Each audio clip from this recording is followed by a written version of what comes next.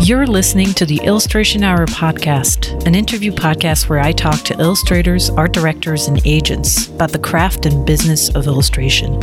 My name is Julia Dufossé, and I'm an editorial and commercial illustrator based in Chicago.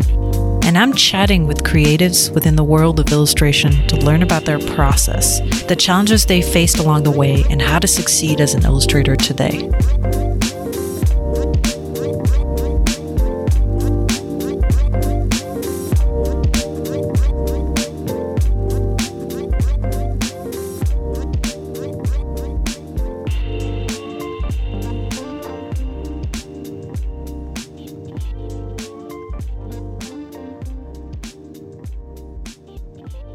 Hello, and welcome to another episode of the Illustration Hour. It's been a busy week for those of you in the U.S. It was Labor Day weekend this weekend, or this past weekend, and I had a busy weekend, and I'm back at it this week, working on a few personal projects and preparing for some commission work. And lately, I've been really having fun with airbrushes in Photoshop and masking and airbrushing shapes in the tradition of, classic airbrush art. So that's what I've been doing. I've been playing around, experimenting, and thinking about my role also as a designer, an illustrator, whatever that may mean to me. One of the things I struggle with a lot, especially as I started to call myself an illustrator, was that I'm interested in a lot of aspects of visual creativity, of visual art, and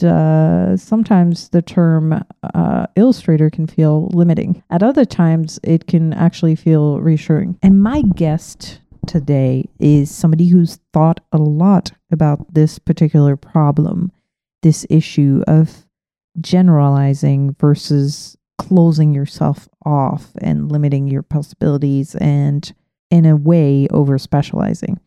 So my guest today is Brad Woodard. Brad is an illustrator and a designer. He has a BFA in graphic design, and Brad has co-founded with his wife, Crystal, a design and illustration studio called Brave the Woods. And you can actually read more about Brave the Woods on Brad's website, which is bravethewoods.com. So Brad has worked with a lot of clients.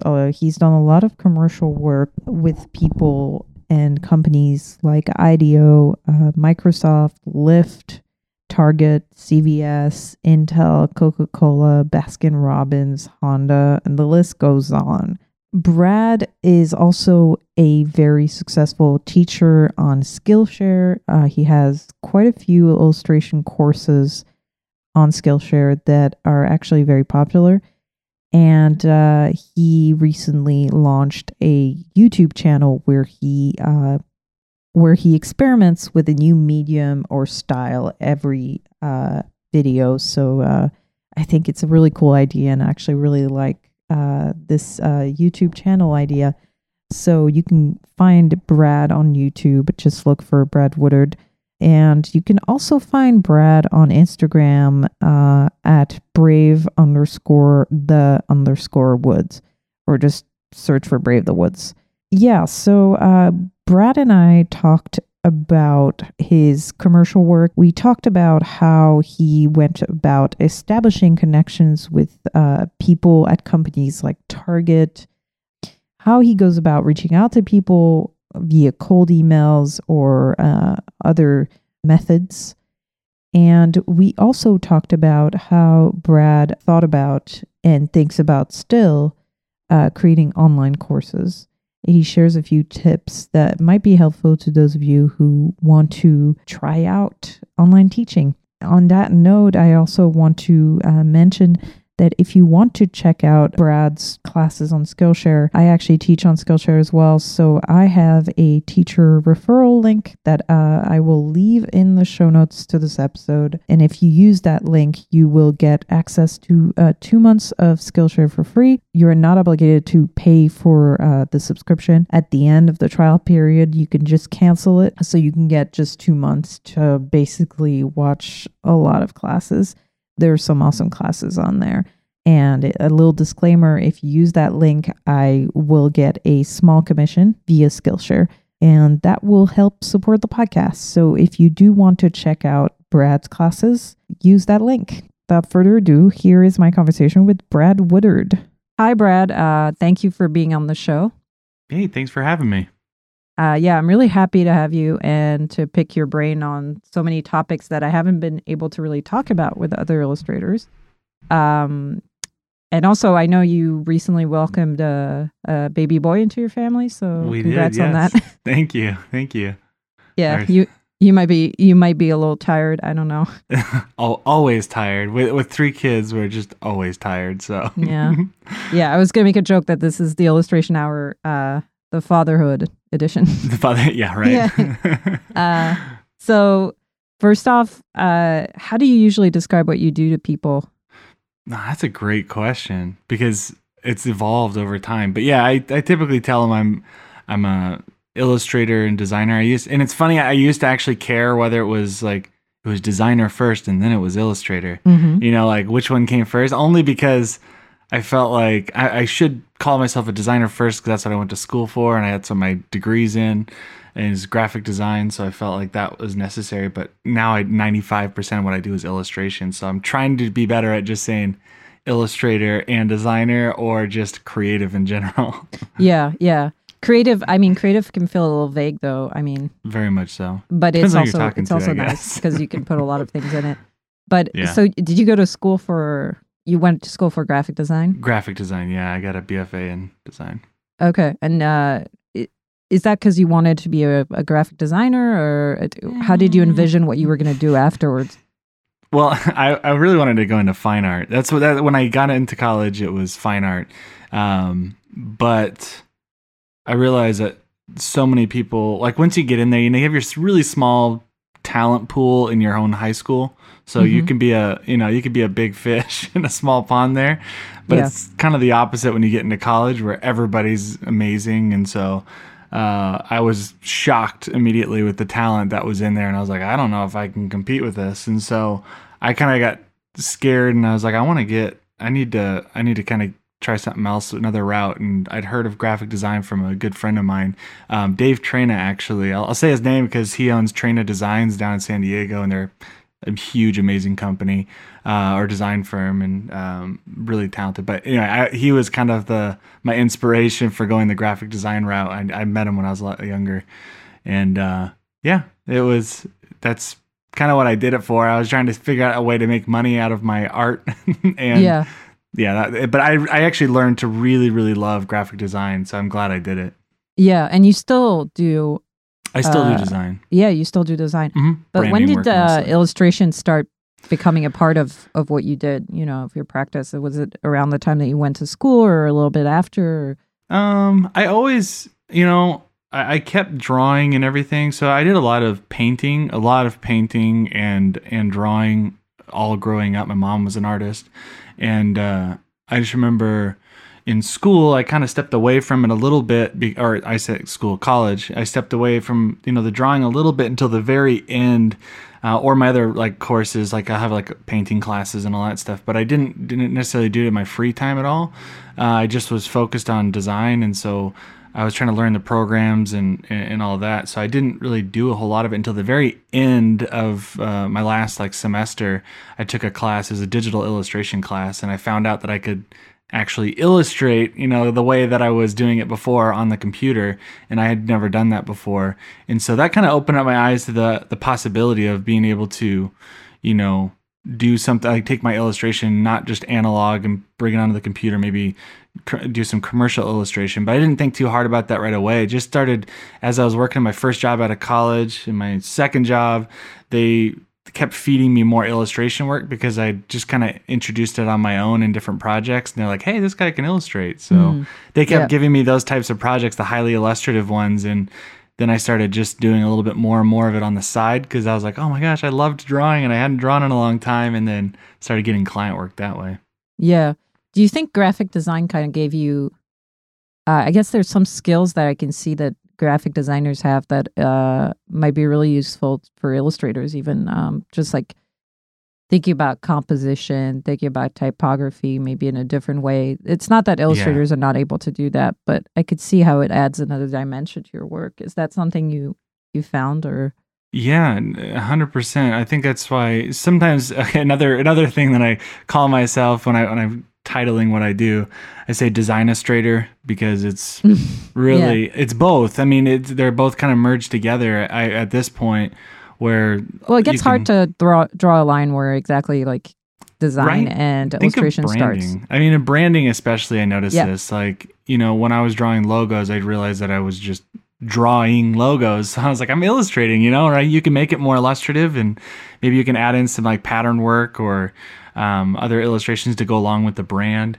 So I found like I can marry the two pretty well, but having that background was crucial. The design background was very, very crucial because now, and I am thinking of what you were mentioning earlier, as those, composition and solving problems with my art, which is kind of more the commercial art route, less fine art.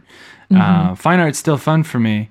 But the commercial art, I can actually sell it and try to say something a little bit more with it, just fit a specific case. And so I kind of merge them that way. So I want to talk more about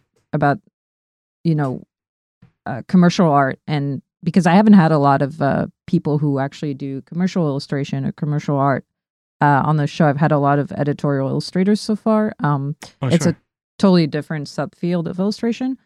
But before we do that, I kind of want to talk about Brave the Woods. Can you tell me what it is? So, So I'll tell you both what Brave the Woods means and what Brave the Woods is. Brave the Woods is our illustration and design company. We're actually changing the name. I mean, we're not the name. We're going to keep Brave the Woods. We're going to change it's going to be just a Brave the Woods like creative agency, I think. Because right now it's just called Brave the Woods. Brave the Woods. Yep. And we do all sorts of things. I say we. That's my wife. It's a studio, right? Crystal. Yep. It's a studio. Yeah. So your wife, Crystal. Yeah. Yep, she's the other half, and she runs all the business, administrative, all that stuff, and she also does. She's a writer, and so she does a lot of the content for us. And but yeah, and then I do the pretty pictures, but that's our arrangement, and then we do all sorts of things. We do, like I said, we do branding work in the design realm. We do a lot of commercial illustration. We do YouTube videos, tutorials, all sorts of stuff in live workshop, in person workshops, stuff like that. Yeah, I think that's it's really cool that you went into business with your wife. I know there's another like really big like a design couple from the Midwest. The Carpenter Collective people, where it's him and his wife too. I think, So I think it's really cool to see teams of people with their significant others. Kind of, I don't know. I think it's kind of interesting. It's good. It's cool and it works. I know a lot of people have a hard time like imagining themselves working with their significant other, and for us it's been good because we have separate skill sets, and if we just kind of defer to each other on what we are good at, like which we had to learn because we're both kind of stubborn in our ways, and so we can, if we want to give feedback, it's like, okay, I'll take that with a grain of salt, but like this, I'm kind of if it's the art thing, then I'll take the lead on that, and if it's anything business related, writing, any of that, she takes the lead. So we kind of stay in our lane sometimes. Has she been on board since the beginning, or did you start out with just you and she had a job? Or since the beginning of Brave the Woods, which we started back in like 2013. Before it was Brad Woodard designing, it was just me, and that was me doing all the freelance you were freelancing work. Yeah. Then we tried to go legit, and I needed help because I couldn't answer. There's just too many emails and just not enough time to make it a full-time thing because, I'm doing all the administrative stuff on the side as well. It just took away from the time I could be creating. So she took over my emails, she took over invoicing, she took over all that, and then I was able to work more and make more money, and then that's how that worked out. So Yeah, yeah. So you were in a position where you had more clients coming in than you had time, really. yeah, it's that there's like, yeah, there's that always that you talk to a lot of people who make the jump from full, like working in a day job, full-time day job, and then going off and freelancing. There's this point where you kind of bottleneck between, there's too much stuff coming in, like you're between your work and you're working all night. When you get back on your freelance stuff, it's just, there's a point where you just kind of break. And so that wasn't for me. I was like, I have to pick one or the other. I can't do both. Oh, so you had a day job as well. Yeah. I was working when I quit and started Brave the Woods with my wife, like officially started Brave the Woods. I was working at Arnold Worldwide. They're a big ad agency in Boston. I see. Okay, cool. So you were doing it on the side for a good while too. Yeah, for a couple of years. It's rough. Yeah. Yeah, it's tough, especially we had our first kid during that. Oh, and so yeah. it just got, and we moved like all over the country. So it was fun. Yeah. So now, it's been a while, and Brave the Woods has been open for a while, but what sort of clients do you guys get usually? I get asked this a lot, and I try to tell people, I'm like, I don't know. I mean, we get a couple different kinds. We get graphic design studios, and we get a lot of ad agencies. Those are the two main ones. So they kind of basically contract the work out to you guys. Yes. Those are the two. That's like our bread and butter, is working with those two kinds of groups, because graphic designers don't typically have a lot of illustrators on staff. And then ad agencies, I notice, are a lot more, because I was working at an ad agency and I was doing illustration work, but I was like doing all the illustration work. Whenever they needed to save money and not hire out a contractor, because they could pay a contractor, they had to pay them a lot, so they would use me. But they don't, a lot of them are kind of pushing out the illustrators and just contracting out for specific jobs. And so when I noticed that, with Arnold, I decided that, I saw too, like how much they were paying out and how much creative freedom that these artists had that they were contracting out, and how little I had working for them. I was like, yeah, I'm on the wrong side of this. Yeah. Those are who we usually mainly work with. Yeah. And do you think that, do you have a lot of contacts from those times? Is that, yes. Did that also help you in the beginning to get started and get the kind of projects that you wanted to get? Yes. It's all, well, because especially in like the ad world, I mean, I should say both. I mean, like in the design world, everybody kind of stays connected, because but they all jump around too, especially ad, where they, you don't stick with an ad agency typically like that. There's a lot of attrition in ad agencies, and so people will start. Oh yeah, how so? Well, I just noticed so a lot of them are based on accounts. So if they'll have a large account, but they'll have multiple accounts for this ad agency. And if, let's just say, one of these major accounts drops that ad agency, wants to go with the new one, just kind of start fresh, then you have like 30 people that don't have a place to be. And if you can try to divvy them out throughout the agency, but if you don't have enough, they usually just get let go. So there's a lot of people that there's a lot of turnover, and those people go on to different jobs and they work with different agencies, and then they're looking for illustrators. So I make sure, this is one thing I preach all the time, is be friends with everybody. Find really talented friends. Be friends with everybody, because then when they leave, you have the opportunity. And that's really what a lot of the work that I have today is all off of those contacts. When I first worked in a design studio at first, and then an ad agency next. Yeah. And do you think that, I know that contacts play a very big part in you getting the jobs that you're getting, but I mean, also, I think there's something about the way that you have a grasp of both graphic design and illustration that makes it particularly well suited to commercial projects. Very much so. But you think different. Yeah, it's true. But can you elaborate a little on that? Do you have any, I guess, do you have any ideas of why, what's the difference between commercial illustration and, say, editorial illustration for those people who might not, yeah. Because it's not necessarily like, you can't do both. I know a lot of editorial illustrators who also do commercial projects, but I think there's a really different approach and different messages usually also. So sure, yeah. A lot of times, so I have a super high respect for editorial illustrators because I on occasion I'll do editorial illustrations, Yeah. and they're hard because you have to come up, and they're quick. I like that part about them is they're usually a really quick turnaround, and they don't give you a lot of back and forth on Yeah. edits and things like that. They kind of give And you a you lot of don't, you kind of freedom. don't get tired of the thing you're doing because you're doing something really Yeah. fast. Yeah. Yeah, and it's always so different and stuff like that. So I Yeah. really do like that. But it's what I've noticed with like these, like, well, for example, working with an ad agency, a lot of them they're built around a campaign, Mhm. and so there's a bigger message that has to be than just like if you're working like editorial, you're usually doing it off an article, but this one there's like a longer, broader message that needs to be spread for this campaign, and it goes, and there's a lot of different moving parts that are happening, and so whatever you're creating for them has to kind of work like on mobile, it has to work on print, it has like whatever the other Mhm.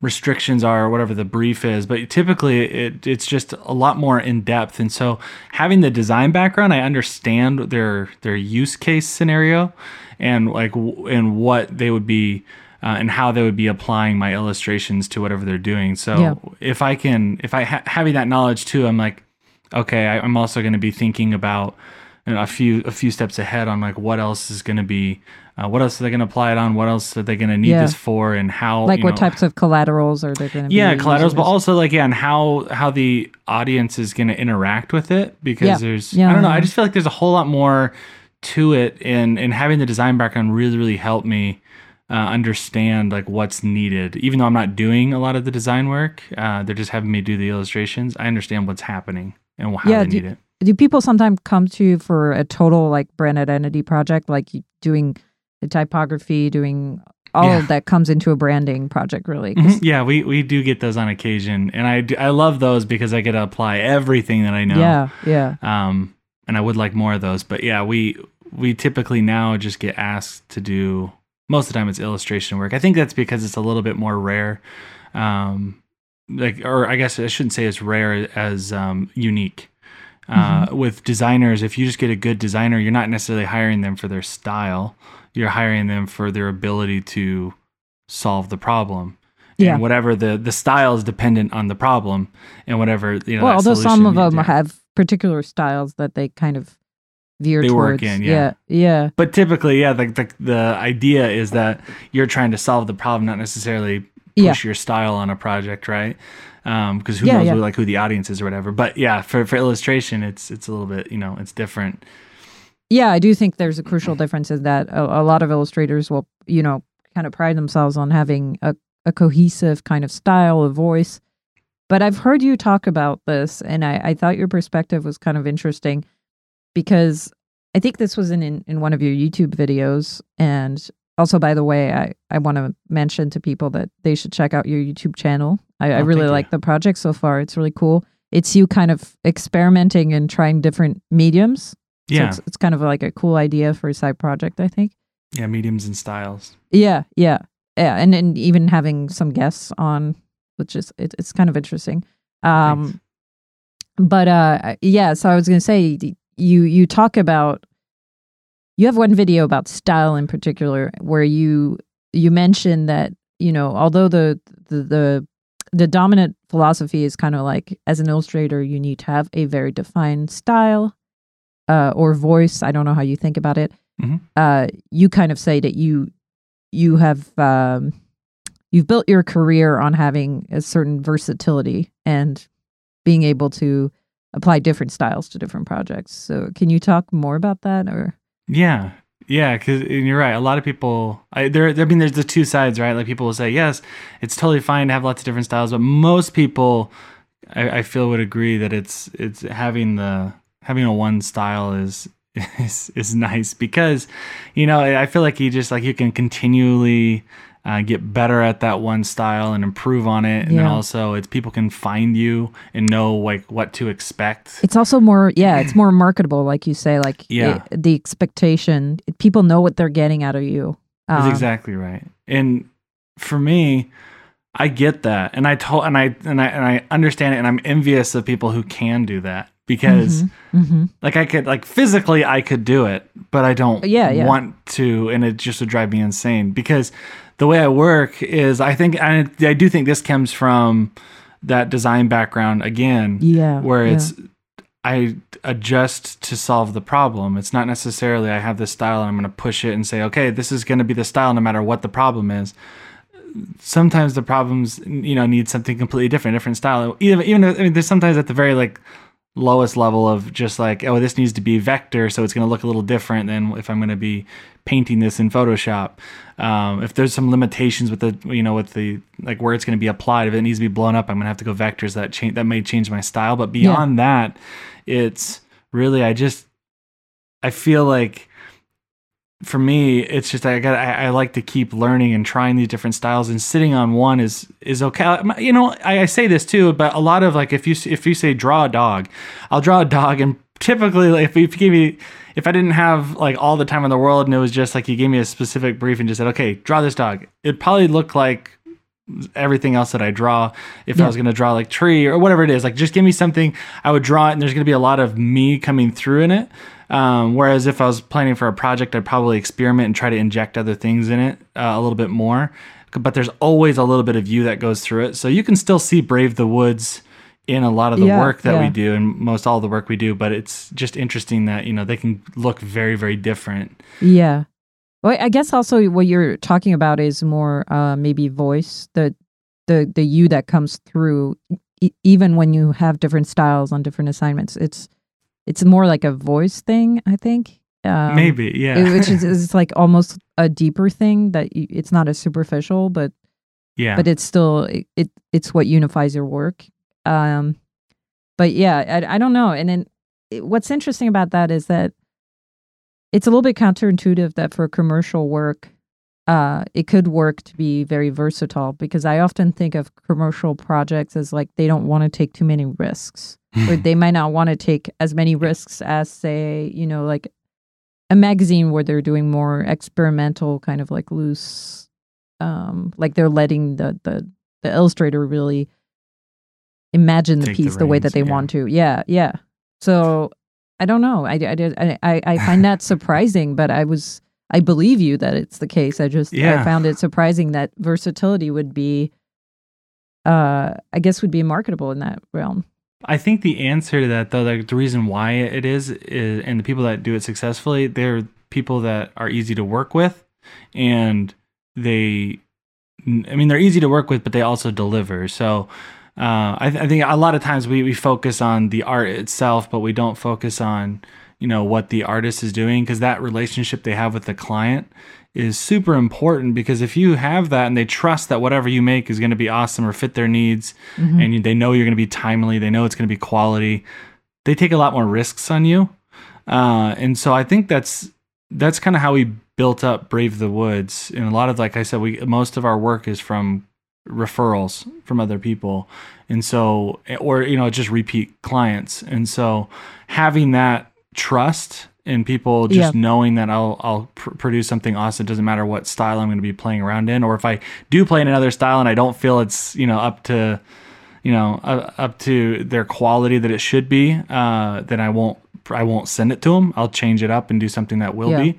That goes a long way, and I think that's how I'm able to do it, is because I have a client base that trusts me. Yeah, that's true. And that's a good point, because when you're just starting out, kind of selling yourself as having, like I'm very versatile and can adapt everything, that might scare people. I didn't start, and I didn't start that way. Yeah. That's I was very much, I had a style. Yeah. And I stuck with it for the most part. And that's how I got a lot of my work. So yeah, that's so what great was for your people style listening. like in the beginning? Very vector. Yeah. It was pretty much all vector work. I'd bring it into to Photoshop just to add some textures, but it was bright, colorful, textured. So there's a lot of what I do now. But if you look back to my early work, there's a lot more. It's a little bit more design influenced. Yeah, so, like a little bit more graphic in a way. Like very much so. Yeah. Now it's becoming, I'm kind of merging my painterly, very painterly loose style. Ooh, that's tough to do. That's something I struggle with too. Is like, I originally I wanted to go much more vectory, then it started feeling stale, and then you start adding more stuff. It's really hard to find something that you're comfortable. Yeah. It was a great. There's huge, tons of really good artists that work only in vector, it's just it's more of a personal preference, really. Part of it too, for me, I mean, like I mentioned this before on another podcast actually, but just my hand, my forearm and hand from clicking. I know it sounds weird, and this is like some super like first world problem. Clicking the mouse like so many times. Carpal tunnel. Yeah, I was like starting. Yeah. I was starting to get carpal tunnel, and it just my forearm would ache, and I couldn't. No, that's figure real. out. Yeah. And that was It's a all real from thing. clicking around on Illustrator, and I love Illustrator, and I loved working in vectors. I would build my illustrations rather than draw my illustrations, which was fun and everything. But then I had to. It was hurting so bad. I started to try to move everything over to Photoshop and see if I could just draw with my my Cintiq and a stylus. And then all of a sudden the pain went away. And I've now. It's a lot more ergonomic in a way. Yeah. So I rarely go into like I rarely do a full project in Illustrator now, just because I know how bad it hurts my hand and my arm, and so then I've really adopted other things like the Cintiq, but also the iPad Pro. Yeah, I mean, I see that you use a lot of Photoshop, and this might be a little too like illustration talk, but for me, I feel like I can't be as exact in Photoshop as I want to be, so I find that I have to do. I kind of like the way I work is I make these shapes in Illustrator, and then I move it over to Photoshop, separate colors, and do like these masks on each color. And I apply the texture on top so it looks like it's painted, but it's like painting neatly into these little masks. Yeah. So it's a very specific kind of like a method. Yeah. It feels it's a very time consuming thing because there's like 2 steps, and then, it feels a little, I don't know if it's necessarily the best way to do it. I do the same thing. Oh, you do? I do. I bring in my live shapes, bring them in, and I mask them, and I'll texture them up and things like that. So especially if it needs to be like very geometric. Otherwise, but I found on, because I like the juxtaposition of the geometric with the kind of more. Yes. And so that's what I go for usually. And I found that I can't just use Photoshop. I tried to, but it just doesn't work for me. I don't know. I guess it's like just what you get to learn. I've played around with all of them so much that I kind of just, whatever the project needs, I'll merge a few different programs if I need to. But I've noticed Procreate on iPad Pro, it's like it's like a perfect medium for me because medium ground, because I'm able to, like, you can build shapes and hold the line and it snaps, so I can kind of make it feel really clean and like build my shapes. I can still kind of draw. I'm still drawing, but they're building shapes, and it's a nice little happy in between.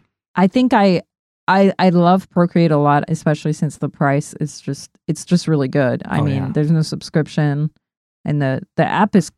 I think Adobe could learn a lot from the way they designed the app too. Yes. But it's great. But I guess I don't know. For me, I still prefer Photoshop brushes and effects. There's a much more control over the way that, like, the layer opacities, the way that you apply masks. I find that you get more granular control, and for me, I just haven't found a way that it looks quite right in Procreate.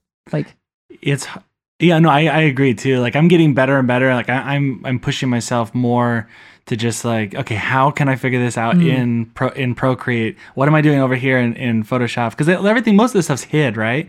Like, that's the thing about Procreate is, like, your interface is hidden for the most part, so you have to kind of find things. So it took me a long time to figure out that, Procreate was this awesome tool with all these different settings that I had no idea existed, because you have to dig really deep to find them. Yeah, but it's quite amazing that they put all of that in such a tiny little package. I mean, it's amazing. It's impressive. But yeah, you're right. There's growing pains in trying to go from Photoshop to it, especially if you're trying to mimic exactly what you do in Photoshop. For me, I've had to adjust a little bit. And but yeah, I agree. It is hard to mimic it over those 2 platforms. So you don't have a set process for creating your illustrations. It's really on it depends on the project and what style you're going to go for and the applications. Yeah, I mean, it's hard. It's frustrating to, like, say that sometimes, because it's like, I can't give you any actionable advice. But yeah, that's kind of how. No, but I mean, that's how it works. Yeah, I'll adapt it. Sometimes I'll be just purely sketching, really loose sketching, and then I'll paint over it. Other times I'll be building shapes, which like I like to say, like that's how I did Illustrator. I worked in Illustrator, was just building up shapes, and then I would kind of texture and draw over top of them. Yeah. And so I kind of get the structure down, and then I kind of paint within it, like with masking. Like that's how I work. Yeah. Mm-hmm. Yeah. And sometimes I guess you also just paint in Photoshop directly too. No. Yeah. Just yeah. Mm-hmm. Yeah. Yeah. That's really. I mean, that's stressful, but in a way, it must be liberating as well to know that you can use all these different things. Do you ever work from start to finish in Procreate? Because I always wonder if people actually like go to a finished product with Procreate. I actually did an entire animation I didn't do the animating. I worked with an agency, and they had an animator, and I did all the illustration work frame by frame, every piece layered, and I did the whole thing in Procreate. Yeah, I like doing that in Procreate a lot. It's so easy to like do kind of like an onion skin kind of effect, basically. Yeah, like lowering the opacity, and it's so easy to work with. I do like that. It really is. Yeah.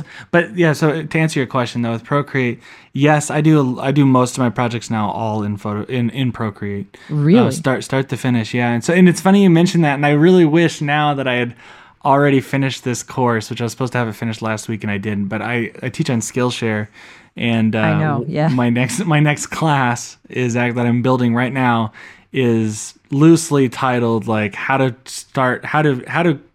finish an illustration from start to finish in Procreate for a client, like a client job. So there's like all these hidden tools that can help you do that, so you feel comfortable doing it. And I'm trying to pick out what those are and that I use, and try to like highlight them in a course. So that course is coming soon. But you can. That's actually something I wanted to talk about too. But it's the perfect segue. That I wanted to talk more about how. What's really kind of amazing about you is that you have, it seems, a lot of streams of incomes. So you don't depend just on commission work to kind of make your income. You have Skillshare side of things, which is like online courses, and you have like a few digital products that you did with Retro Supply. Yep. And you also have workshops. Yeah, so we do live workshops. We do webinars. Yeah. I lecture. But yeah, we do all sorts of stuff, and it's there's we started kind of the workshop started last year when we saw every June we looked at our calendar for the past few years, and we're like, every June we're slow. We always have a slow June or July is really slow, and so we decided that why don't we go? We want to like maybe that's a good time to vacation, but also if we want to make some money, why don't we like pay for the trip by doing workshops and traveling to the places? Because we like to road trip as a family, so we just drove all around the Midwest and set up 7 different cities workshops, and so we did live workshops that way and paid for the summer, and it was fun. Yeah. I think that's interesting that you mentioned that, because I hear a lot of graphic designers talking about that more openly, having multiple streams of income, and the way that they kind of like make ends meet and deal with the uncertainty of freelance work. Yeah. But I don't hear tons of illustrators talk about that. And I think it's, for some reason, it's a little bit more taboo in the field of illustration. Even the idea of talking about money or self-promotion is something that some illustrators recoil from. Yeah. And I don't know. Do you have any thoughts on why it's like that? I think because there's not a set standard for pricing. Like you kind of have industry, maybe I would say it's hard to even say industry standard, but you can kind of see like what most people would pay for a specific type of thing. Like I know for editorial, like for each size, right? If it's like a quarter page, full page cover, I kind of have an idea depending, but it also depends on the size of the magazine. But it can vary a lot. Yeah. Yeah. And having done them enough, like I can kind of tell, okay, this is how big you are. I know this typically goes for around this for that size of studio or whatever that I'm working, or agency that I'm working with. But I think what's hard is that there is no real like this is it. This is how you price things. And there's, people still price things by hour. Some people price them by project. Then in the illustration world, it's really hard because, you have to get into licensing and usage rights. And so I feel like there's just, it's hard to pinpoint something and say, yeah, this is how much this is worth. But you're also 10 years further in your career and you have a very specific style. So maybe you charge more because people can't get it anywhere else and they're paying for your experience. And so how do you gauge that a lot of the time? How do you tell somebody, yeah, this is what you should price it? But we always ask each other. We'll be like, hey, so what do you think? I haven't done one of these types of projects. I get these all the time, and I do the same thing to other people. I'm like, so you've done a lot of these types of projects, right? So you talk with other illustrators and designers about it? I do. Yeah. I have no shame. And I don't care to share is anything that my prices or anything. I think that's really good. Yeah. But you kind of have to, because I don't. How else do you do it? But so there's maybe something also about I think maybe because you are, identifying as a graphic designer as well. Sometimes illustrators think of themselves more as artists, sure. Which it's fine. But I think maybe you would think of yourself as an artist as well in some way, right? Yeah. But artist, creative, designer. Yeah. But I think that when you define yourself as an artist, sometimes there is the kind of idea that you can't, thinking about money, business is not appropriate, or maybe is not worth your time. No, I can't speak for them, but I know that coming from the commercial side, that's what I'm very interested in that. I know. And that's why. And maybe that's what it is. Yeah. Yeah. But I think it's a shame that as a field, illustration, there's not a lot of people talking openly about these things. And I think especially for people who are starting out, it's so intimidating because of that. And it's very hard to know, reliable information about how the industry works. And there's so many subfields, but, just a general idea of how you make money illustrating, really. Yeah. And yeah, I definitely think it's important too that people have a mentor. That really helped me, is coming into the field, and not really knowing a lot of this stuff, especially with usage rights and all that was just, that was a beast to learn. And I learned the hard way a lot of the times. But connecting with super talented people that were already doing it was a huge help. I called up a couple of friends that right off the bat that were extremely helpful. Was Ty Matson, or not Ty? Ty Matson was as well, actually. I met with him early on in my career. He was super helpful. But Ty Wilkins was a huge influence on me and it really helped me understand the business side of it. And so was Scotty Reifsnyder. I'm not sure if you know him. I do not. Yeah. There's so many people that are so talented. It's hard to keep track of everyone. I might know him and not remember his name. I don't know. Well, yeah, you'll have to look him up after. But I remember the phone call, calling him up and him answering. I was like, oh my gosh, I'm talking to Scotty Reifsnyder, or I'm talking to Ty Wilkins. I couldn't believe they'd answer, and they were extremely helpful. And kind of the big reason why, Ty Wilkins is the one that was the reason why I moved to Austin in the first place, to start Brave the Woods. And because he was there and he was really helpful, and I became good friends with him. But having people like that, it really is encouraging, but it also helps you understand things a lot quicker, because it's hard to just shoot it out in the ether and say, on social media and be like, hey, how much do you charge for this? No one's going to answer you. But if you talk to someone personally and kind of break it down with them, and that mentoring was really, really helpful for me. And I'm really I don't know, but grateful. All your mentors are mostly commercial illustrators, though. Yeah. Well, it's also, another one that, that's true. But for those who aren't commercial illustrators, I feel like if they could find a mentor in their, in your space, in your niche, I feel like. And it is possible. There are some people talking about those things, or that are open to talking about them. But and that's the thing. Ty and Scotty, neither one of them were talking about it. I called them up because I liked their work, and so it was me taking initiative and asking, and just being like, can I get on a call with you? I need some help. And right. That's kind of true too, because when I'm reaching out to people for the podcast and kind of asking them these very pointed questions about the business side of things, it's not like anyone so far has been, no, I don't think about those things, or Yeah. I won't talk about those things. No one has said that. So I guess you're right also that it's not just it's not that they don't want to talk about it. They just haven't been talking about it publicly or sharing, it's like who's going to willingly like jump into it? I mean, there are people like this, but I'm definitely not this person who's going to jump in willingly into the middle of a conversation and start talking politics. And I mean, like, that's just not me. I'm not going to, I would love to talk politics, but I'm not in front of a bunch of different people and just kind of, here, like nobody's asking for my opinion, but I'm jumping in and giving it. I think that's kind of what it feels like with pricing. Nobody wants to jump in and tackle this big subject or just, be misquoted or whatever and be like, well, my gosh, that person charges that much, or you're doing it completely wrong. It's like very personal too when you're pricing, because you're pricing your own value as a creative, and that's scary. And that's, and to think that you're pricing yourself lower than another creative might make you think, might make you feel like you're lesser than them, or you're whatever it is. Like I feel like there's a lot of emotions attached to it. So if it's just like the politics thing. So if you're asking in private, I feel like you're much more likely to get a straight answer from somebody and a better conversation than trying to shoot that out on social media or expecting someone to come out and just lay it all out for you. How did you connect with those people?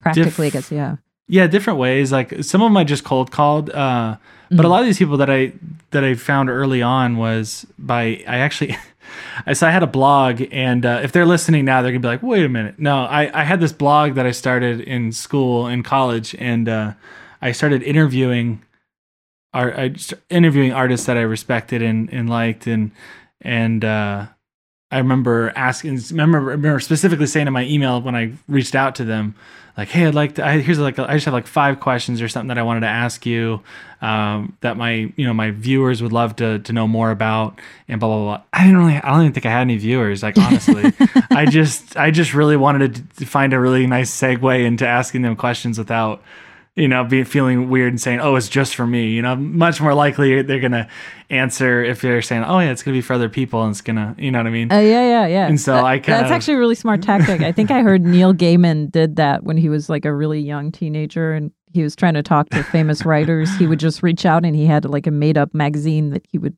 tell them. Yeah. That's exactly kind of like the same.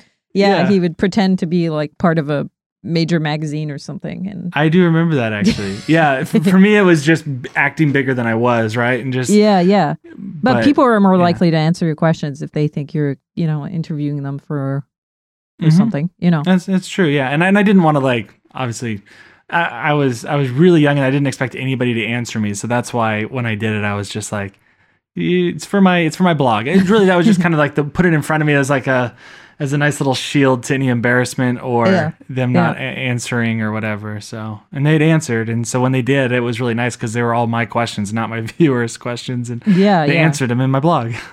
Yeah, that's really great. Yeah. Hey, the show will be back in just a minute. This is a very short interruption to tell you about an exciting way that you can help support the podcast, and it doesn't cost you a penny. If you like the podcast, I have a newsletter called Art Club, where I share 4 or 5 things, inspiration, tools that I've been using, purchases I've been enjoying, articles I've enjoyed reading, 4 or 5 things every week. It's short, concise. It's the kind of newsletter I like getting. So if you like the show and you want to support it, please consider subscribing to the newsletter. And you can find the newsletter if you go to our website, which is illustrationhour.com. Actually, go to illustrationhour.com/art club. So that's illustrationhour.com/art club. And you can sign up for the newsletter. And of course, you can unsubscribe at any time. Thank you so much. And now back to my conversation with Brad Woodard. So how does your income usually, where does it come from? Like, I know it comes from different places, but do you rely mostly on the commission work for your income or not really? As of last year, 50% of our income is not client work. Okay. Yeah, so that's a fair amount. That was our goal. Yeah, that was our goal. We wanted it was okay. Yeah, our actual goal is to be about 80% non-client work, 20% client work. And why is that? I feel it's more stable. Yeah. And it's not that I don't like client work. I absolutely love client work, and Yeah. I love getting briefs because, it's the restrictions really help me, and it helps me focus, and I create things that I never thought I never even would have thought of on my own. So I really do like client work, and I just want to be way more selective. Yeah. I'm selective now. Like we're getting like more and more selective as my career goes on, because I have that ability to now, and but it's not as selective as I'd like. And I'd like to be tackling a lot of these other projects because I like to teach a lot. Yeah. And I like to be, I don't know, I like to pass on a lot of the stuff that I'm learning now. I'd love to just pass that on and let people who are getting just started or struggling getting into this field feel a little bit more comfortable doing so, or just enjoy the process of creating. And so for me, I just love meeting people. I love lecturing. I love workshops. And so I'd love to do a lot more of that, and creating products like the digital ones we were talking about, my brushes that I do with Retro Supply. Those are just a really nice buffer, just added bonus, right? And I can still connect those up with workshops and things like that. So I can say, just the way that we've set it all up, it works out really well that way. But I also sell posters, and I get commissions through that. I get money through royalties through children's books. Yeah. But yeah, so, lots of other things. Out of those 50% that doesn't come from commission work, what would you say is your biggest kind of driver in that category? Skillshare. Oh, really? Skillshare for sure. Yeah. Yeah. That's, as of now, like that's what it is. And you got in pretty early into the, I have to always let people know that, because they're like, how is Skillshare? I'm like, well, it makes me a lot of money, but it will probably not be the same for you right away, at least. And maybe it will. Maybe, there's a good chance it could. I think it takes some investment. I have one class on Skillshare. I'm not super proud of it, but I plan on making a little more. And I think when you just have one class, it can be really hard to. You have so many. You have a lot of classes. Yeah. I do. Yeah. And that's, like I said, it's like, what is that, 7 years of working with them. And that was like, I literally started when they were just getting into breaking up their content into different groups. Yeah. Like design and illustration. And there was less competition, I'm sure. Also. Oh, a whole lot less. And I was the first one to teach an Illustrator class, and everybody wanted to learn Illustrator. And so that class still, I'm off the top of my head, I don't know, but it has like 60,000 students or something crazy. Yeah, and it's kind of like evergreen. It keeps driving people. It's weird, and it's weird because, like, if people are listening now and wanting to go to it, they're going to be like, "Whoa, this is super dated," and I look way younger, just by the way. But the content is, I have still, people are finding it very useful. I'm going to actually try to update it. It's just you can't replace the class itself once it's up, and so you have to create a new one, and that's kind of like, shoot, now I want to get rid of the old one because I don't want people are now commenting like it's a little dated, and I'm like, I know. Yeah. But yeah, that's how, Skillshare for sure was it is still one of my top, Yeah, and I guess over the time that you've been teaching on it, it's grown a lot, the community also. Yes. Yes. And yeah, it's pretty big now. There's a lot of illustration classes. Yeah, it's hard. It's getting harder and harder to come up with new classes, for me at least. So I kind of have to I have to look at it and try to find a different take on other classes, maybe other people are teaching, and try to teach it in a different way that, there might be another group that they're missing out, or a different, few different eyes that aren't going to be looking at that because they're like, oh, I'm more of a designer. And so you're like, okay, I'm going to approach it with more of a designer, standpoint view or whatever. So yeah. That's why this Procreate class, I think, should be successful. I feel like, because there's people teaching Procreate basics, but I'm going to title this one something very specific to yeah.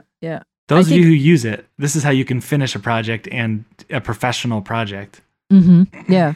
No, there's not a lot of that. It's a lot more how to use Procreate, like a basics. But for people who, illustrators and creatives who might be interested in how to create their own online courses, do you have any recommendations or advice that you would give them? for creating their own. Is Yeah. that what you're saying? Yeah. No. So yeah, a couple different things. Yeah, a couple different things. So Maybe you can make a someone's class about that. Just kidding. yeah, that's actually been on my list. That's one of my other Yeah, it's classes. a good idea. Yeah. It is. I'll give you credit. One of the things that I noticed is when people are creating classes that don't understand why this isn't successful, a lot of the times it's because they are creating something that they think other people want to know, but they don't necessarily they're not necessarily passionate about it themselves or known for it themselves. Yeah. And so when you do that, it's hard to be, one, passionate, but also two, have a unique take on it, because you're kind of regurgitating information that you've seen and not necessarily putting some new flavor in it at all. So like when I'm looking at other courses, if I do have something that I want to teach that somebody else has already taught, which is probably the case now on Skillshare, I try to think, like I said earlier, I try to come up with some way that I can change up the angle a little bit, make it a little more personalized to me, and try to figure out a smaller niche, break it down. Like, okay, yeah, it could be this like it could be how to teach Illustrator, like, or how to learn how to use Illustrator, but then you could break that down and be like, how to make shapes in Illustrator, break that down further and be like, okay, using this specific tool, or use this specific tool if you're an illustrator, or if you're a designer, or for making logos, whatever it is. Like, you can break those down a little bit more to make them more niche, and that's one way of doing it. Yeah. But also other people that are, when you're making content, it's just you have to realize that there's so much out there. Yeah, if you literally don't put your own stamp on it, it's just kind of get lost. I'm noticing this in YouTube, and that's not even paid content. That's free content, and it's just so much there. Like, how do you stand out? And I'm still trying to figure that out. But I've decided that I'm just gonna stick with who I am and how I work, and kind of keep my niche. And maybe and again, so I guess in the YouTube side, when you're sharing content like this or creating content, it's more important that you find that niche than just like the general audience. Now, I say that, and I have that Illustrator course that's gone crazy on Skillshare, and that's just kind of an anomaly because it was the first. And also, I think it was one of the first, and so there is a need for courses like that, and people look for those. I think there's still new courses that are kind of general like that are like master classes, basically. Yeah. But it's hard to do that also. It's probably not the best first course to make, actually. No. Like, your first course, I feel like you should ask around and ask people what they think you're good at. Like, what would they want to learn from you? You can do surveys too. You can shoot out a survey to friends on social and just see what they say, and say, like, if I was to teach you, if I was going to teach a class, like, what would you like to learn from me? Not just what would you like to learn, what would you want me to teach you? And then, like, what are some of my strengths? Like, what are you interested in that I do, or however you want to phrase that. But you think you're good at certain things, or you think you're known for certain things, but that might be different. That might for everybody else looking in, they may think, oh, well, like I did that when I first started, when I was trying to get some of my other courses, and people kind of surprised me. Like, I didn't realize how much people were looking at the textures of what I did. And I know I played around with textures, but I didn't realize how big of a deal that was in how big that played in, like, when they looked at my work, like how much they liked it. Like, they were like, I like the texture work. And I'm like, okay. Yeah. I thought you just liked the illustration, but they're like, the texture work specifically is what they liked. And so I wouldn't have made a class about it. So there's so many different techniques for creating texture. Yeah. That it can be a little overwhelming when you don't know a lot about. Yeah. And you're creating everything on the computer. That's the problem now. That's why I jumped into doing textures a lot more, because I wanted to make my computerized art feel a little bit more approachable and tactile, I guess. It's kind of hard when it's just on a screen all the time. Yeah.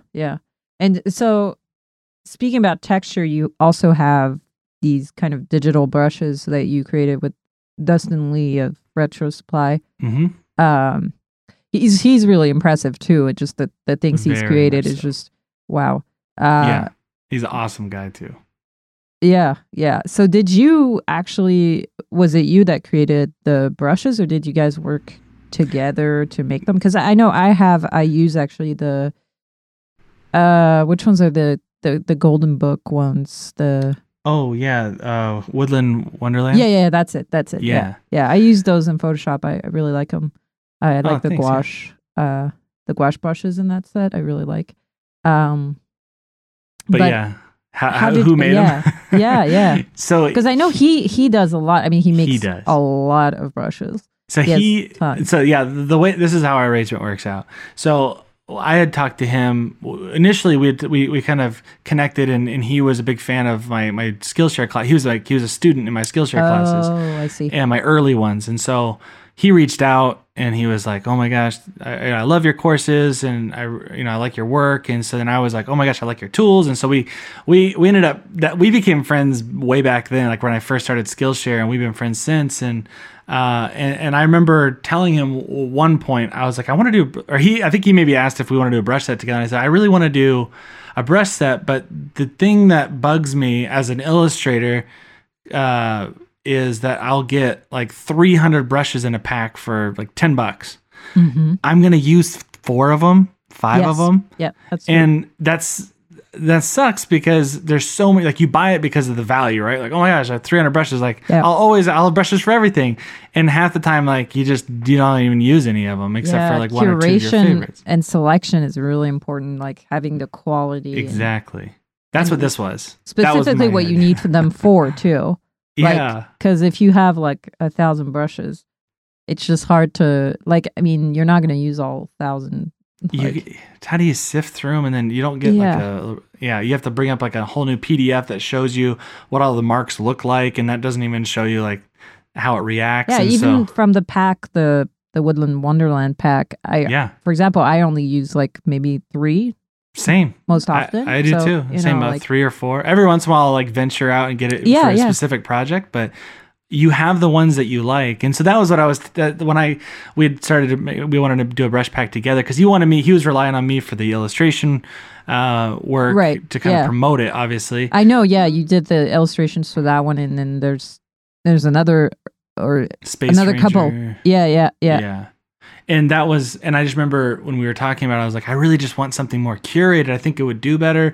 And for me as an artist, like if you told me, like, here's an application that you can, for these brushes, and even though clearly you can use those Woodland Wonderland brushes on so many different things, they're made up of pencils and watercolor, brushes and stuff like that, which you can use on any style.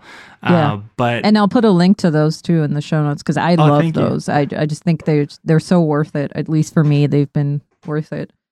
Yeah, I mean, and what I like about those is just, and it comes with a tutorial too. So if you buy the pack, you get a curated like 25 brushes with, a really nice like PDF that we put together, or that actually Dustin put together, that had like the brush strokes. And I wanted to I was trying to show off the different strokes, like a line, and how it would look if you just put a dot on there. So we have different ways. It's just a more curated experience, so that you understand like exactly how these brushes work, what you can, and then we have an instant application for what you can use it for.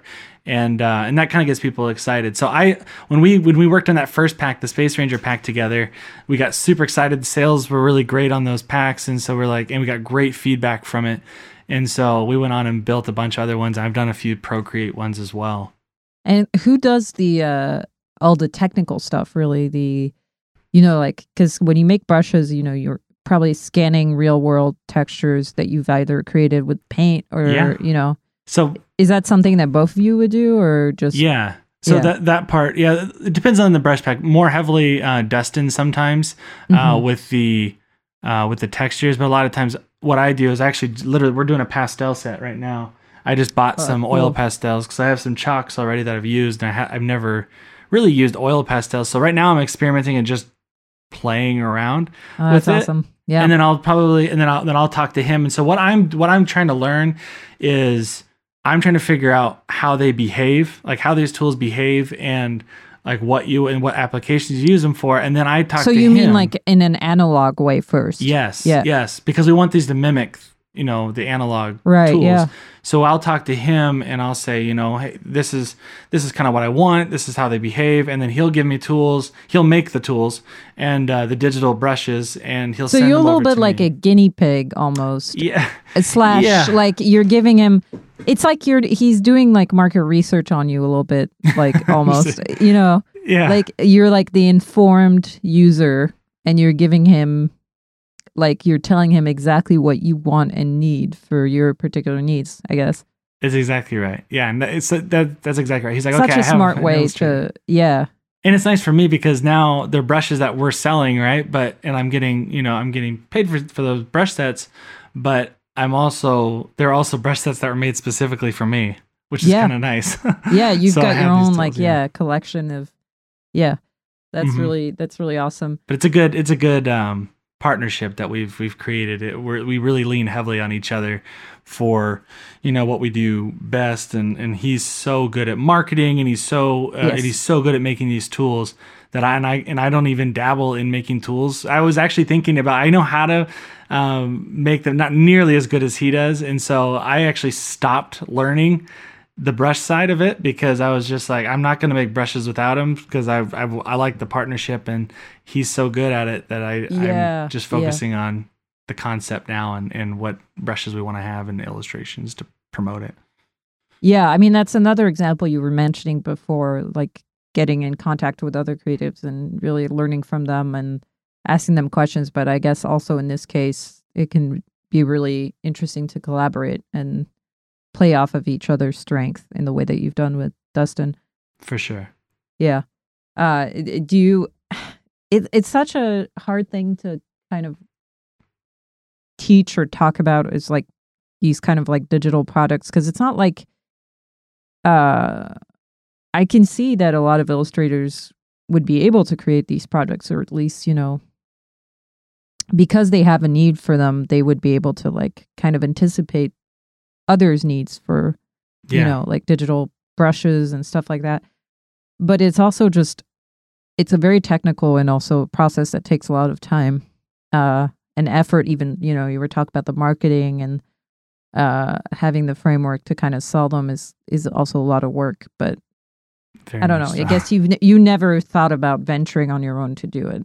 No, and that's why I wouldn't be a great person to ask like much about that part. Just because, I mean, if you think about how wide his audience is, and like or how big his audience is, but also how niche his audience is, because they're looking for retro effects, and my style tends to skew retro. Yeah. There's no better fit for what I create. Like if I'm creating something, almost everything I make could live on the Retro Supply site as promotional artwork. And so it's just a no-brainer to work with him because he has a huge email list and he's so talented at what he does, and we're really, really good friends at this point that there's no point in me splitting up that audience that he has by saying like, oh, now go to my stuff and go to his stuff. I'd rather have it all funnel through him and just have and work with him because I trust him, and we do so much better work together than I think I would alone. I think that's smart. Yeah. Yeah. And do you have any other, you mentioned you had also the workshop side. Is that something that is a big part of your income, or we not hope as much? It can be. No, not this time around. No, we've only done it. So I've done workshops. I'll do corporate workshops. I do workshops at conferences or. What are corporate workshops really like for you? Like, sorry, what'd you say? Like what sort of corporate workshops? Oh, like if it just is, so basically what I'm doing at a lot of these conferences, doing them for big companies. So big companies will call in and say, hey, we would like you to do a workshop for like an illustration workshop for our our specific team. Oh, and so you're teaching like a team of designers or something, or or illustrators that they have on staff, and then it's just kind of outside inspiration for them, which is nice. Also, like it could be a fun break for them to do this. The best scenario is when I get to work with them and collaborate and say, hey, what are your needs? Like, for example, like if they're like a big company and they have they have different lines of something coming out. There's very seasonal, the stuff that they do. It'd be nice to be like, okay, what are some of your goals? What season's coming up next? What are you working on now? Are you working on Christmas stuff? Are you working on this? Let me do a workshop that could kind of align with what you're doing and can help, your artists. Or what do they need? Like, what are your creatives on staff lacking? And I can come in and teach an illustration course around that. Yeah. That's really interesting. Yeah. Yeah, but so far you've only done this for a year, I guess, right? Those have done more. I've done the one I was talking about for the year was just us venturing out and doing a workshop tour. Oh yeah. Okay. That was my wife setting up all the different venues and setting it. We did all that internally, just sold the tickets, everything, and picked the venues and the food and all that stuff, and got That's sponsors. a lot of work too. Yeah. It was a lot of work, and my wife gets like 90% of that credit. So yeah. So that's probably a much less important in terms of your total income. Yeah, and that's the goal is to increase that. And we've learned a lot from that last tour that we did. It mostly paid for a big long vacation and for our bills for that month. That's not bad. Which was fun. It was a month-long vacation, so it was good. And do you get a lot of money from selling your own, merchandise and, posters, stuff like that? Well, yeah. Outside, again, if I sell things, I do sell pennants and posters and things like that, but I sell the ones that I sell through other companies or through other companies like 59 Parks when I do my national parks posters and things, or also the same guy owns both of them. He owns National Poster Retrospecticus as well, and I sell posters through him or through his company. I make a whole lot more because they're focused and they can. I get a portion of those sales, and those sell a lot better because they already have the audience around it. That's and they're buying interesting. it. Yeah. So because it's such a hard thing to sell your own merchandise, you would think it would be easier. But it actually, you can sell them. It's just you're not going to make a lot of money out of it. It's just, it really is. It comes down to your focus. Are you going to be focused? Because then are you going to ship them out? Shipping out stuff sucks. But even really now there's things like, Printful. That's what we use for most of a lot of our stuff that is print on demand. But even that is not, zero hassle. I've done it in the past. You still have to monitor and supervise it. It's true. Yeah. You still have to, and you have to worry about, and it's still very restrictive because you don't get, it's all very much, it's print on demand. So the quality, there is good quality things, but other things too, like mugs and stuff aren't the mugs that we've done. I do a very simple design, so it's easier. It looks better, but there's still a lot of limitations, and the size that you can print your logo on a hat or whatever. There's a lot of limitations. And so for the companies that you've worked with that have, commissioned your work and sold posters, like you mentioned, 59 Parks, is that the name? 59 Parks Project. Yeah. So how did they find you, or did you find them? He's a really good friend of mine. These are connections. I always have a hard time telling people this, but it's really about who you know. And he trusts me to work on these. I did one project for him that he asked at the very beginning. He said, "Hey, could you do this poster for me?" Somebody bail. I think it was no. He just so do a poster for me. I ended up doing it in 2 weeks. He said a lot of people that have been trying to do these posters take 3 months and maybe never get back to me. And so I was the first person to hit a deadline for him. And you made a good impression. And he was he's a friend of mine. He's like, I wanted you to do it. But he really liked that, and he liked what the outcome, the project itself. And so he. Later on, it was supposed to be the idea was that all the different parks were going to be represented by different people. Everyone's going to be a different artist. But somebody fell through for Yellowstone, and he called me up and he's like, "Hey, you were the only person that's ever turned these in on time, and I need it turned around in 2 weeks.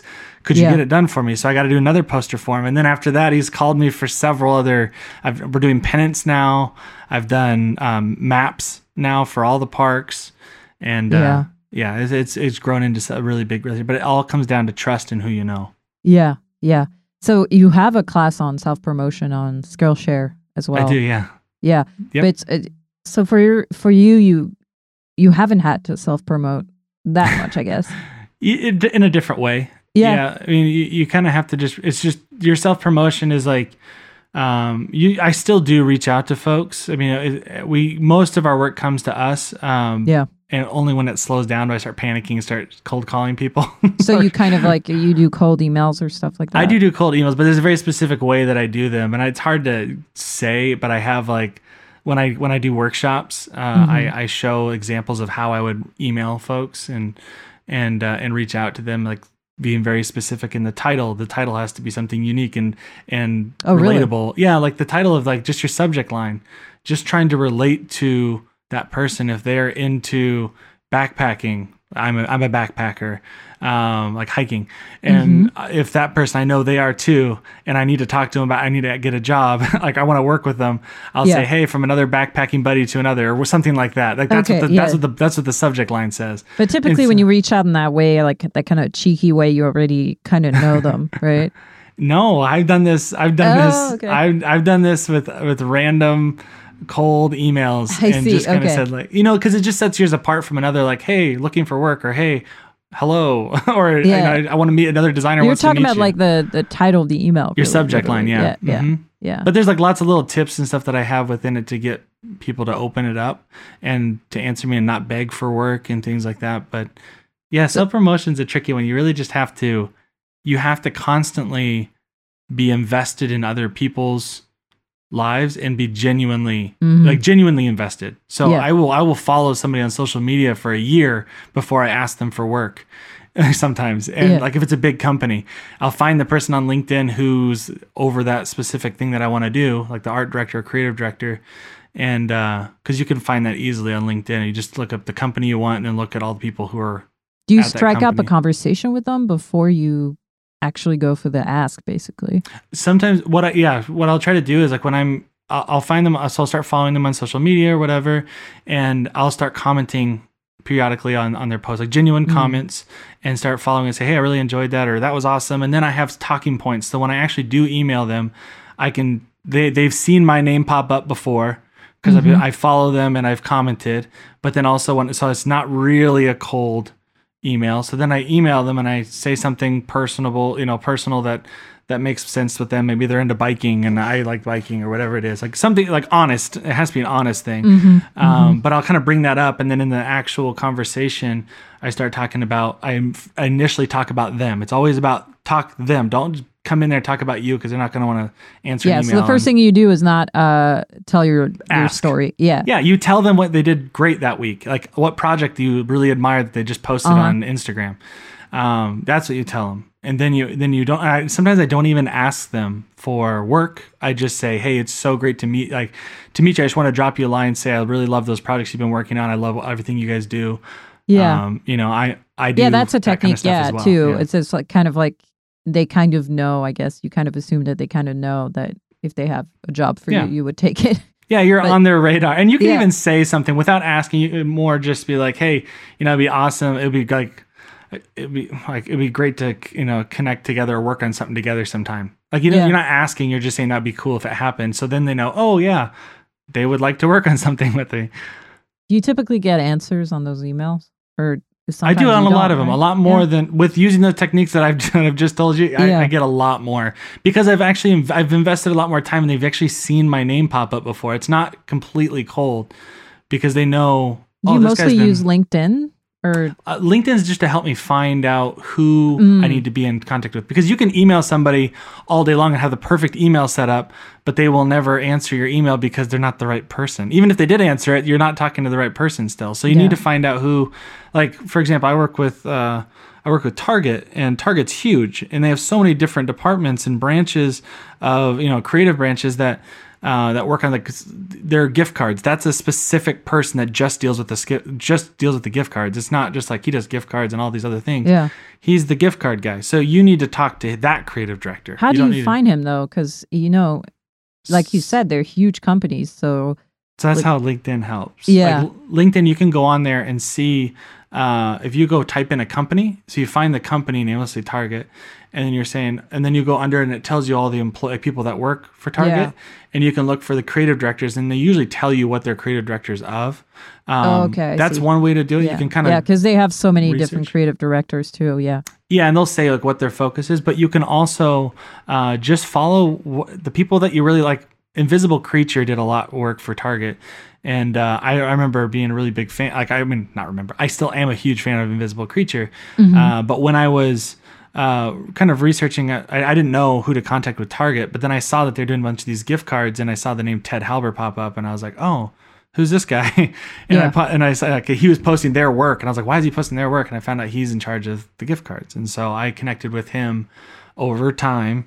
And I kind of just started following and reaching out, and then over time, it made more sense for me to reach out, and he knew who I was or of me, and then I got work with him, and he's a really cool friend of mine now. Yeah, because you can really turn off someone if you start right out and just connect immediately and just say, like, ask for a job.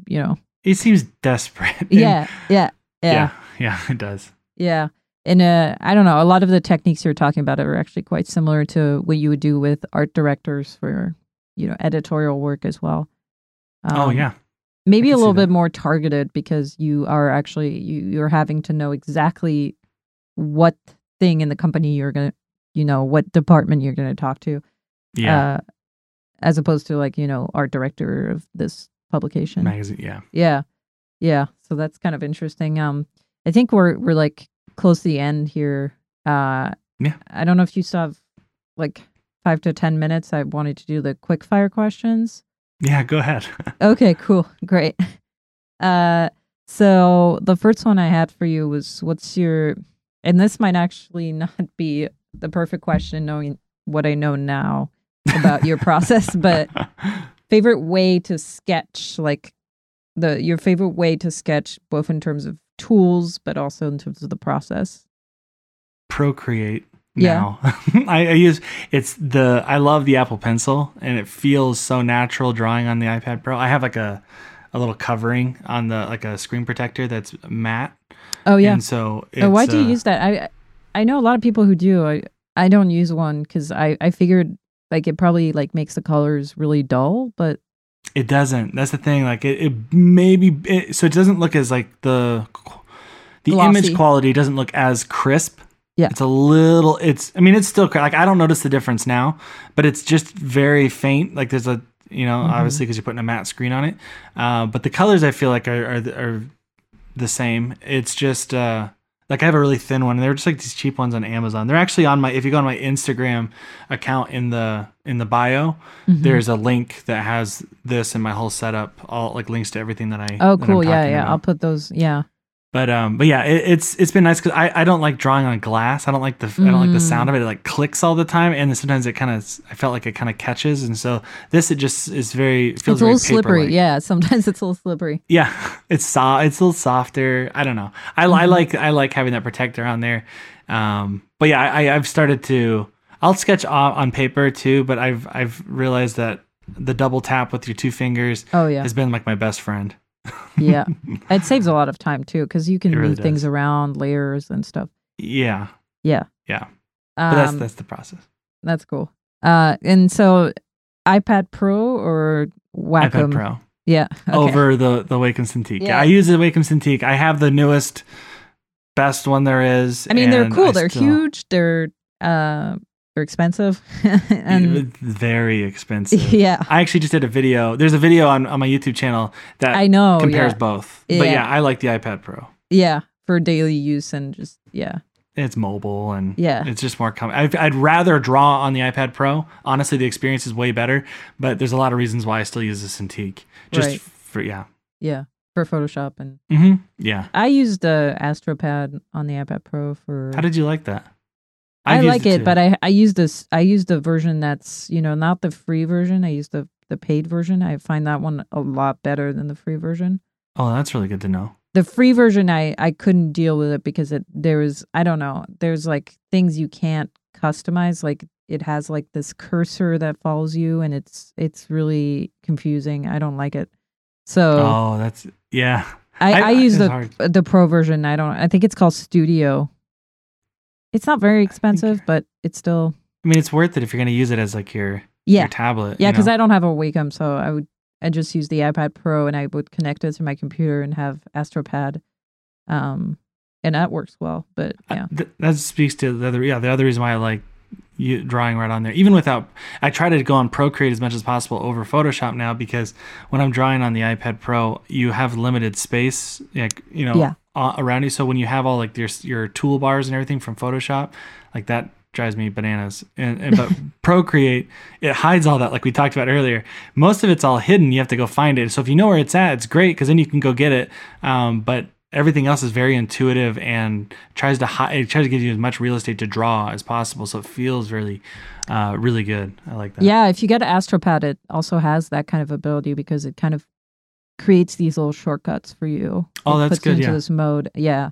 I clearly haven't used it enough. Yeah, it's kind of nice. But I don't think it's the same experience as a Wacom, though, because the Wacom, I mean, first of all, they're usually really big. Very big, yeah. Yeah. The big ones, yeah. The Cintiq Pros, yeah. The 32 inches are 24. I have a 24 It looks really inch. intimidating. I've never used one, but it's my second monitor too, which I really like. it looks like fun. Like I would want one if money was no object. Oh, yeah. But you can lay on it and draw, which is nice. yeah. So do you have favorite podcasts that you listen to? It doesn't have to be just about illustration. Yeah. I like a lot of different. Well, I mean, I listen to Radiolab is my number one go-to. I mean, classic. I really like. I've listened to like every episode since forever. I like what's the other one? So actually, there's a new one called One Thing Real Quick. It's with my buddy who he does an amazing job on it, and I really enjoy that one. His just came out, and Evan McDonald is his name. And it's a really short format questioning. I actually haven't. He interviewed me early on for that podcast, but it's getting very, very popular. And I really enjoy that, and especially. And then the other one is Andy J Pizza. Creative Pep Talk. Pep Talk. I really appreciate that one for. I'm not one to think that I have any struggles with mental health, but it's kind of interesting once you start listening to a lot of these things that he talks about, the topics he talks about, and I still feel that I'm like, oh man, maybe I was struggling with that, or maybe maybe as a creative I was. Even if you don't have mental, I mean, he just also he talks about self-doubt, anxiety. I just think it's very open and it's very real and inspiring and stuff like that. He's got an amazing ability also to talk. The way he talks is very... Oh, man, his personality is fantastic. It's so, magnetic. I don't know. I really enjoy listening to it. Yeah, he's very talented. Do you have sources of inspiration? It doesn't have to just be illustrators, or it could be graphic designers. It could be... sources of inspiration. I honestly just like antique shops. Like I could name off a million different artists that I'm inspired by, but... I feel like going to antique shops and just finding things by artists, even if I don't even know who they are, it's just like there's something about the quality of the work or something that's just inspiring. So if you look at my office, it's just a collection of stuff, a lot of antiques. Yeah, like Draplin style. I know he does this too. He has like a crazy collection of old stuff, like just mine's just curated and put all over my office, all over my walls, and paint. It goes. I mean, it's all sorts of things. I have a lot of space stuff. I have a lot of old camping and traveling stuff, and I don't know. You can tell from my work that I clearly like that. Yeah, like things from like the '60s and a lot 50s. Of it. A lot of that.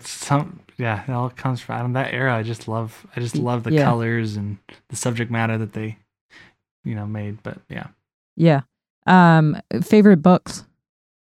So I'm trying to think of. I haven't. To be honest, I haven't read a ton of books lately. I've been listening. I just listen to podcasts because I get super. I like listening to things while I'm working. Yeah. I think a lot of illustrators do. Yeah. Like taking a break to read is like I'll read all the time on my phone when I'm like articles and stuff like that. But all my stories and stuff like that come from podcasts. But I was actually just as like books that I really really liked growing up. I really liked the Michael Crichton books. Now, some are much better than others, but there a lot of like Jurassic Park and Sphere and all these other ones that he has all these there's so many movies that are based off of his novels that are not near, like only what is it? Only one of them was really good, which was Jurassic Park, and the rest of them were like like what was the other one? Timeline, I think. Yeah. But the books were awesome. I actually really really liked the books, but Oh, that's cool. Yeah. Yeah. Yeah. I've never actually read them. Yeah. they're good. They're fun. He does all he covers everything. Lots of adventure stuff. Yeah. Is there something you can't live without? Cereal, cold cereal. Oh, okay. Oh, and my family. And my family. That their second. I didn't mean to put that in there. That's the wrong order. Yeah. Family and then cold cereal. What kind of cereal? Oh man, so many kinds. Oh, know you like- O's? Like cereal and milk. That's like big bowl of cereal. I'll Yeah, have that breakfast, lunch, or dinner. but you're not just like loyal to a particular cereal. No. Okay. I'm a connoisseur of sorts, but I like all sorts of. I don't really get Cereal. cereal, so that's interesting. It's funny, yeah. I don't know. I think it goes back. I remember spending a lot of time with my grandpa in West Virginia at his like farmhouse growing up, and that's where my '60s stuff came from. I stayed in my uncle's bedroom, and when I was there, because but it was still like preserved as like when he was a kid, Yeah, and yeah. he had all sorts of like science stuff and everything, but it was all '60s. Everything in that house was all '60s, and so I just remember that's what I was influenced by, and out in it was on like a huge like tons of acres of woods all around it that I played in during the summer. So like my outdoorsy '60s, Yeah. all that that's all. I think that's all from that. And then cold cereal I think comes from also my grandpa. Every night we'd have a big bowl of cereal before I went to bed, and so then my mom does the same thing. and Do you I go for the same thing. sugary stuff or the healthy stuff? I mean, if I had, I go for a mix. I mean, Okay, what is yeah, it like? yeah. Raisin Bran, you think is not like that? I wouldn't classify it as a sugary cereal, but it's sugar. It has more sugar than most of them, Yeah. which is surprising. But yeah, I've actually had to tone it down more. My mom was a super, really, really into healthy eating when we were kids, and so we didn't really even have sugar in the house ever. Yeah. And so we couldn't have that. So growing up, so I was like a Cheerios, grape nuts, Wheaties, whatever. Yeah. fan. Yeah. Yeah. What's your least favorite thing about being an illustrator? I think the hardest part for me is getting over separating you from your work, and not like, I know you want yourself to be part of the work. I mean, in terms of like feedback and red tape, like with different, like, you know, when you're submitting projects, like with a lot of the, for me, commercial illustration, I'll turn in work, and then it has to go from one person's eyes to another person's eyes to another person. So I never know who actually needs to see it and who has the final say. And even if they do have the final say, they'll ask their niece what they think about the colors. And I'm like, I don't care what colors she thinks. It's not this, it needs to be these colors. So it's hard because I'm so attached to what I create because it's part of me, because I created it. And then you have to detach yourself from it once you've dish it off to the client a little bit, so that you don't get hurt, and so that you can actually You don't take it personally. Yeah. You don't take it personally, but you can also give them something that they want. I mean, I preach a lot. Give them what they need, not necessarily That's a what they graphic want. design thing too. I mean, Yeah, it's something that graphic designers know very well. My wife is does branding and graphic design. So so yeah, they have to be able to do that. It's, it's a necessary skill. So yeah. It's just, it's a tough one. I feel like for me, I'm getting way better at it. And you can kind of now, I found a good happy medium where I'm not just like saying, okay, like getting upset with the feedback and then just being like, whatever you want, I'll just give it to you. Like just to make you happy. Like now I'm like, okay, I could do that. I could just change it all purple for you just to make you happy. But that's not what this project needs. And so then I'll have to, So you have to make a case for it, but diplomatically. I'll push back. I'll push back more, or I'll try to let them, which is what Brave the Woods is known for, is collaboration with the client. So when we onboard new clients, we make sure that they know that when we're working with them, that we want their voice to be heard right away. Like I don't want them to only be giving me feedback at the end of this project. Yeah. I want them at the very beginning. I want us to be talking about what Do you have a the very goals like are. kind of like structured kind of way? Yeah, and like tons of milestones, because that way I'm not getting too far down the hole. Like if you're, and we're both held accountable, so they know at this milestone I'm gonna be giving you this. I'm gonna give you this digital comp, but you are gonna give me feedback in the next 2 days. Otherwise, I'm gonna push the deadline back, or you're gonna give me this, like, so that we both are held accountable to a timeline. So I'm not stressing out about not having enough time because they didn't give me feedback, or I get things checked off at certain points so I could be, hey, you've already said okay on this. Now let's move forward and let's not go backwards. We've already checked that off. You said like, we love the colors. Let's not touch the colors. We're past that milestone now. And it really helps us just all stay on the same page. And for me, it just helps me keep my sanity and really like working with clients still. Yeah. That's really interesting. I could keep talking to you for ages, but I don't want to take more of your time. This has been fun. Thank you. Yeah. Thanks so much for coming on. And I know you're really busy and you have a lot of different things that you're juggling. So thank you so much for being on. Yeah, thanks for having me. This is a lot of fun, and it was great meeting you. Thank you. Thank you for listening to this episode of the Illustration Hour. I hope you liked my conversation with Brad. As always, you can find the show notes for this episode on our website, illustrationhour.com. And the exact URL you need to go to is illustrationhour.com/Woodard. That's Woodard. So Wood, ARD. You can also find Brad on Instagram at brave_the_woods, or you can go directly to his studio's website, which is bravethewoods.com. That's bravethewoods.com. Go check out his stuff. He is also on YouTube. You could just look for him there. And I will see you next week on the Illustration Hour.